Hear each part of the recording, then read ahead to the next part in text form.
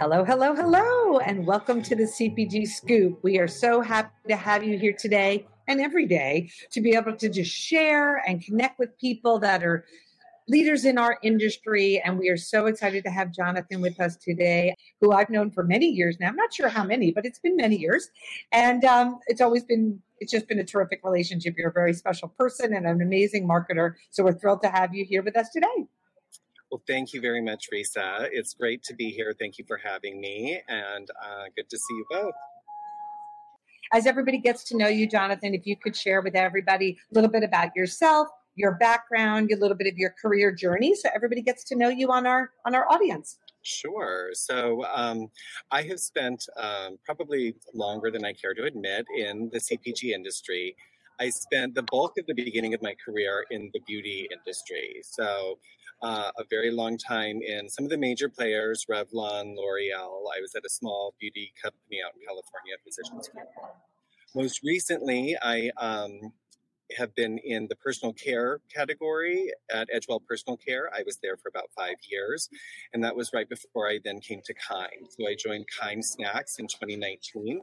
I head up our Omnichannel Marketing group here at Kind, and omnichannel marketing is kind of an overused buzzword, but largely what we mean by that is both national and account specific, basically mid to lower funnel kind of media and conversion driving tactics. So kind of some of that analog world of shopper marketing, but a lot of this kind of emerging world of retail media support.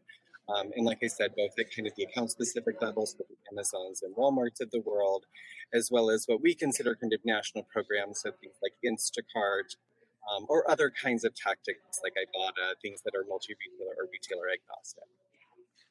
That's great. That's great. Such a background in, just different kind of companies and different points of view. And we've connected at many different stops, but Kind has been one that has been a special place. And we're so happy that you're there and happy that you're with us today.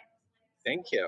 Glad to be here. One of those special brands, because I think for all of us who are in this industry, Kind is not only a cool brand to watch, but it's a brand that's probably saved us 1,500 times at the airport and in between meetings and everything else. So I think we all have kind of a connection to that. So it makes this extra fun.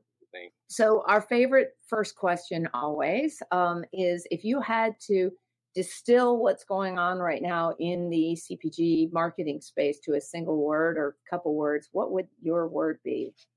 Sure. And I will preface this by, I hate that question whenever you have to distill something down into a single word. And especially this type of question in trying to explain this space, I feel like the definition of the word doesn't do it justice. And so the word that I would use is very dynamic. And I say that it doesn't do it justice because of how multidimensional all of the things, all of the aspects of what, our arena are changing, both in terms of consumer behavior, shopping behavior, technology, how rapidly technology is advancing, how that's affecting the way that we do what we do, how that also affects consumer behavior and rapidly changes that, like how quickly everything is moving and changing and kind of morphing, kind of the intersection between kind of what we would consider swim lanes that were very nicely defined in, even 5 to 10 years ago in terms of social media versus brand media versus, national brand media versus my kind of world of omnichannel. Like those intersections are now all over the place. And it's almost kind of stepping on each other at times to figure out, okay, well, social commerce, kind of where does that live? Or that you can create, awareness, consideration, and conversion all within a single, ad unit. And so kind of the space and how quickly it's moving, I don't feel like dynamic really captures that, but that would be the word if I was forced to pick one. Maybe we need to change that. We can ask people to write a haiku or something about it rather than But you know what I would say? It's kind of in thinking about this also, what it reminded me of is many, many years ago, I was at a conference listening to a speaker who was a really interesting woman. She was actually one of the creators of Designing Women, the show. Oh, wow. Dating myself. But she talked about, and this was a number of years ago, this idea of tension. And that tension is really a fascinating time frame when you are in a moment of tension, because it is potential energy. And so it is energy that is not yet in motion. And at the time she was talking about, and this is in the early 2000s, where she felt like we were in a moment of tension there. But what is really interesting is when that potential energy becomes kinetic energy. So like when the rock is at the top of the cliff, what's interesting is when that rock actually then starts to fall. And like once tension is unleashed in society, that is where you see this massive amount of change.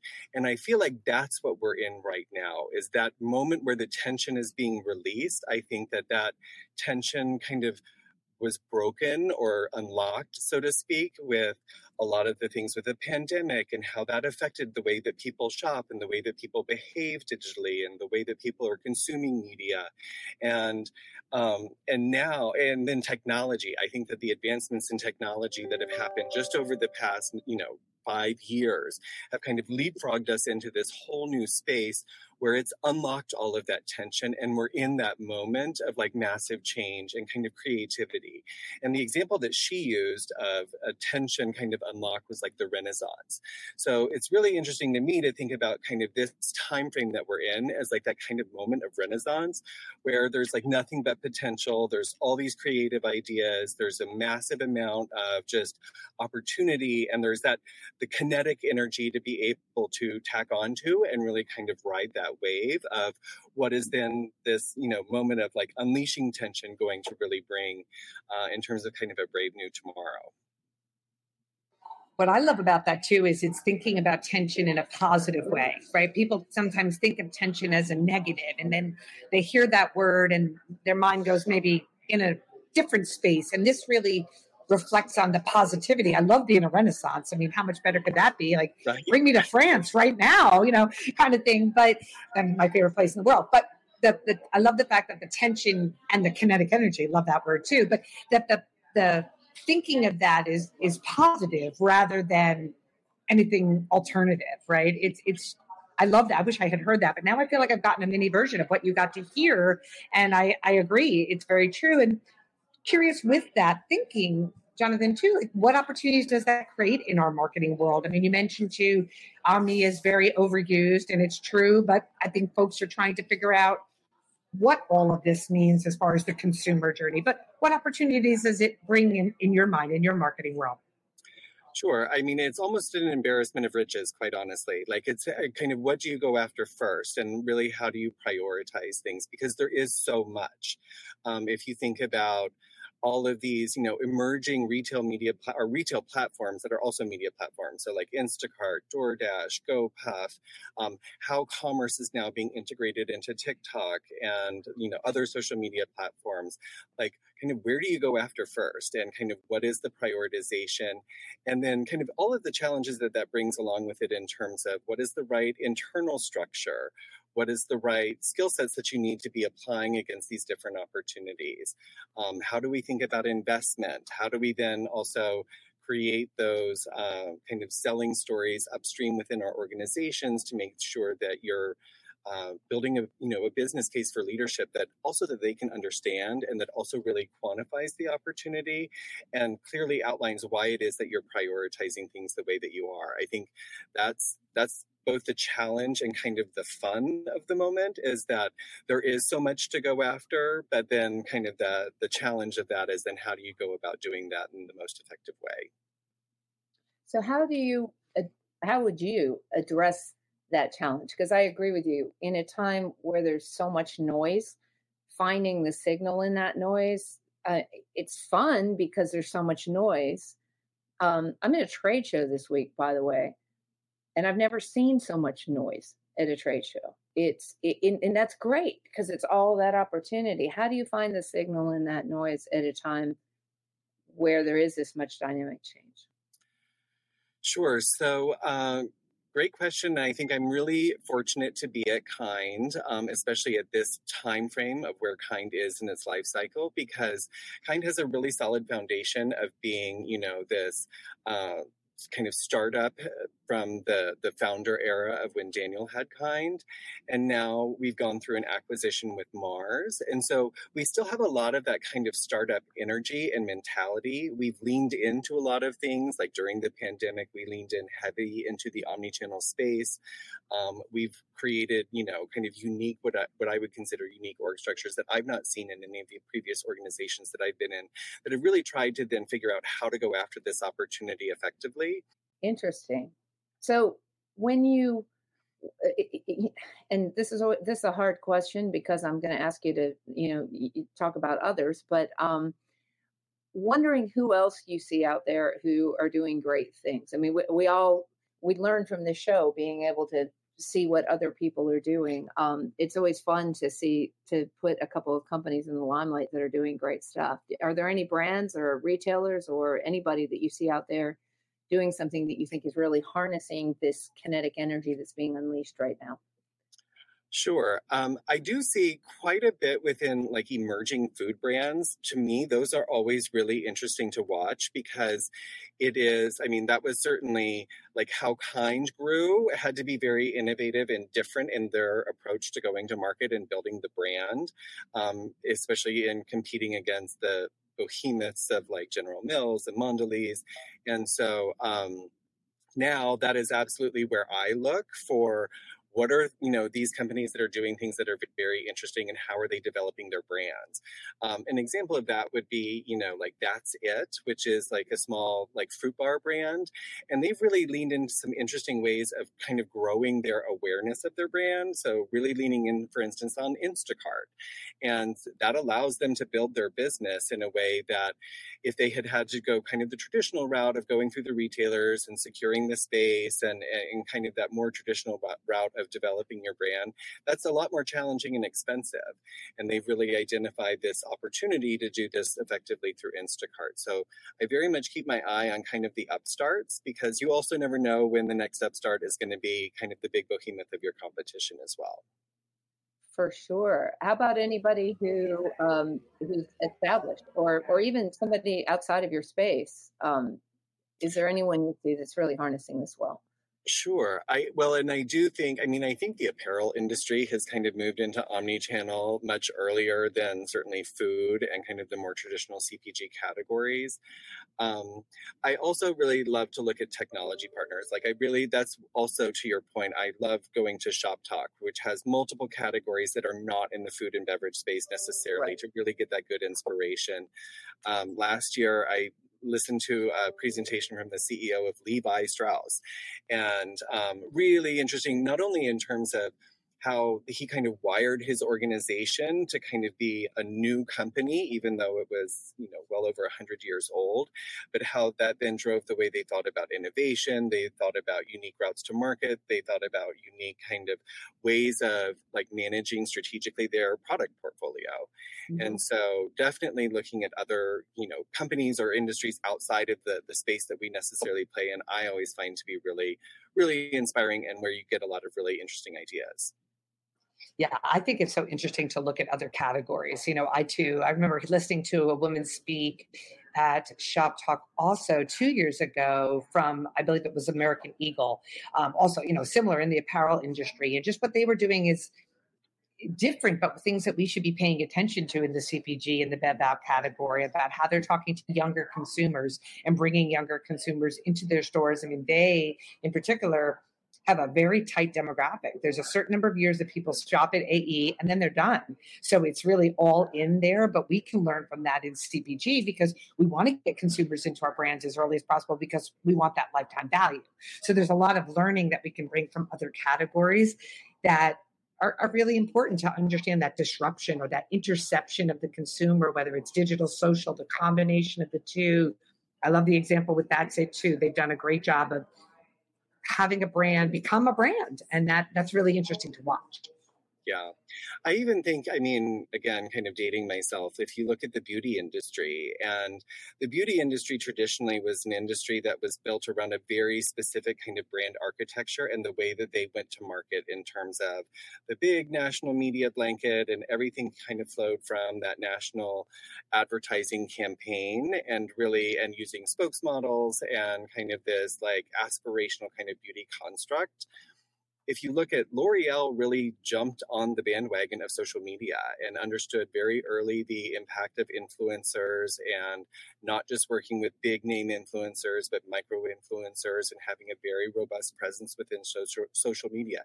If you see the way the whole beauty industry over the last like 20 years has shifted from this model of brands telling you what beauty is to people who you relate to telling you what their construct of beauty is.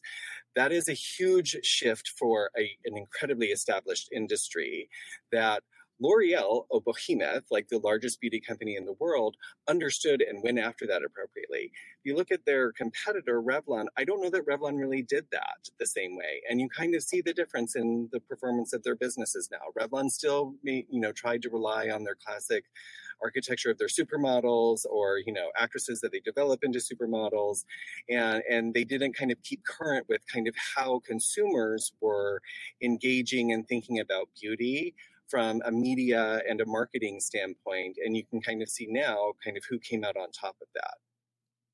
Do you feel like totally agree we've done as good of a job in CPG adjusting to the changes in how consumers engage and buy as some of these other categories? I think beauty is it's kind of like apparel. It's its own animal. And I think that beauty, you oftentimes see a lot of really highly innovative things coming out of that industry. It's also the nature of the industry. It's driven by innovation, and it's also selling hope. And when you sell something like hope, you have to be very innovative and creative in the way that you do that. So I do think that beauty leads the way in terms of, if you compare it to something like food, which is a much less kind of engaging category, even from like a consumer standpoint. You don't buy hope quite the same way in food as you do in the beauty products. I do think that CPG tends to, like traditional CPG and like food and beverage especially, like tends to be a little bit slower. I think that's kind of the case with any category that is very highly developed and very highly mature. That is where I think it's interesting to look again at the upstarts and how the upstarts can have pretty dramatic change. I was at Edgewell when Dollar Shave Club hit the market, and trying to figure out what this kind of new thing was, and how it was like totally different and disrupting the category. It came from a startup, and it came from a very like different way of looking at a very highly developed and mature category, and addressing pain points like the security locks in store, and how just shipping it to your home gets around a very fundamental pain point for consumers. And so looking at kind of the upstarts and how they're doing things differently, I think is always, especially for larger, bigger organizations that are more mature, is words of wisdom, because you never know, like I said, when that upstart is going to be a dominant player that you're competing against. It's very true. I think it's really interesting that when you are smaller and scrappy, like we were talking about, when you're entrepreneurial, the things you can achieve tend to be greater than the more traditionals. And the traditionals are paying attention to the upstarts and the emerging brands because they're doing things differently. They're gaining customers, and they're really thinking about the customer in the driver's seat versus the customer along any kind. And Jennifer knows, I feel there's no funnel to the consumer. They don't understand any of what we do, right, in marketing and advertising and messaging. And they just, if a product makes sense for them and they're interested, and we've done a great job telling them the reasons to believe and make it easy for them to buy, we win. It's very straightforward, but thinking of things in certain models or structures or ATLs and BTLs and funnels and all of that marketing speak is not how the consumer lives. The consumer does not live at all in that world. Yep, absolutely. Keeping the consumer at the forefront, I think that is oftentimes where CPGs lose their way. And understandable, organizations develop a model of success. And so once they've established that, it's replicating that success is what is kind of their goal. But what that then sometimes loses sight of is keeping the consumer at the heart of that, because that success model might change if consumer behavior changes. So always good to keep the consumer at your forefront. Absolutely. And we always like to, when we started the CPG Scoop, Jennifer and I, and we had this wonderful opportunity that the CPG guys kind of gave us this platform, which we're so appreciative of. But Jennifer and I have said, what we'd like the Scoop to be, and we do believe it has really been, is a conversation that we might have had over coffee. I'm in a coffee shop right here in the state of Michigan, but where we would have had more coffees or more lunches or more opportunities to connect and talk rather than everything being so structured on Zoom. We want people to feel like they're joining in on the coffee or tea conversation with us. But we'd like to kind of wrap up our CPG Scoop episodes with our guests to say, we know that the last 3-4 years have been not the typical, and they still continue to be an evolution. And what have you done, Jonathan, to kind of either bring a new hobby or a new perspective into your life during this time? And what will you also continue forward with from that?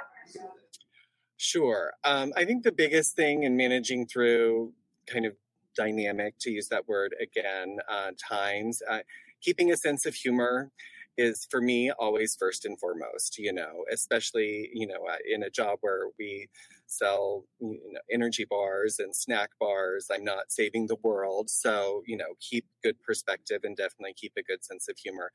The other thing I would say is embrace the change,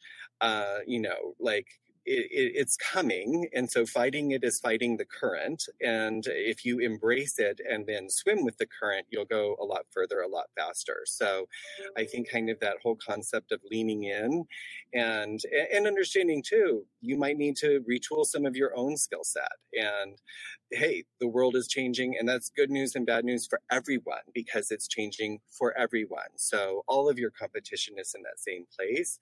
So the best way to kind of get ahead of it is to kind of lean in and embrace the change, all with a sense of humor. I love that too. It is good to have a sense of humor and to not take things too seriously. And you have always had that great balance of, achieving, being driven, but also being warm and fun and great to be around and with a laugh and a smile. And I have to say that goes a long way. It really does. Well, thank you. Yes, that and a good martini. I know. I actually coming back really quickly to one thing you said about, food and beverage is different from beauty because it's not selling hope. I think every time I bought a Kind bar, it's with the hope that this is the first of many future great choices and hope that I'm about to really enjoy something. And so, yeah, I think, and that martini too, I think you buy that with the hope that, 30 minutes from now, some of the tension maybe will have been dispelled a different way.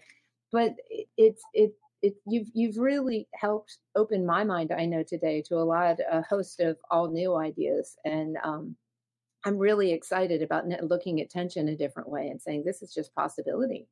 So, yeah. Agreed. We're so happy you came and joined us. That story was amazing. Yeah, so amazing to hear. And, just helping people look at the glass half full, when it comes to tension and change and dynamicism, and just all of it, from career and life, glass half full is better than glass half empty. That is for sure. Yes, especially if it's full of a good stiff drink. So absolutely, and a Kind bar. Absolutely. That's like the dinner of champions, right there. Kind bar and a martini. Agreed.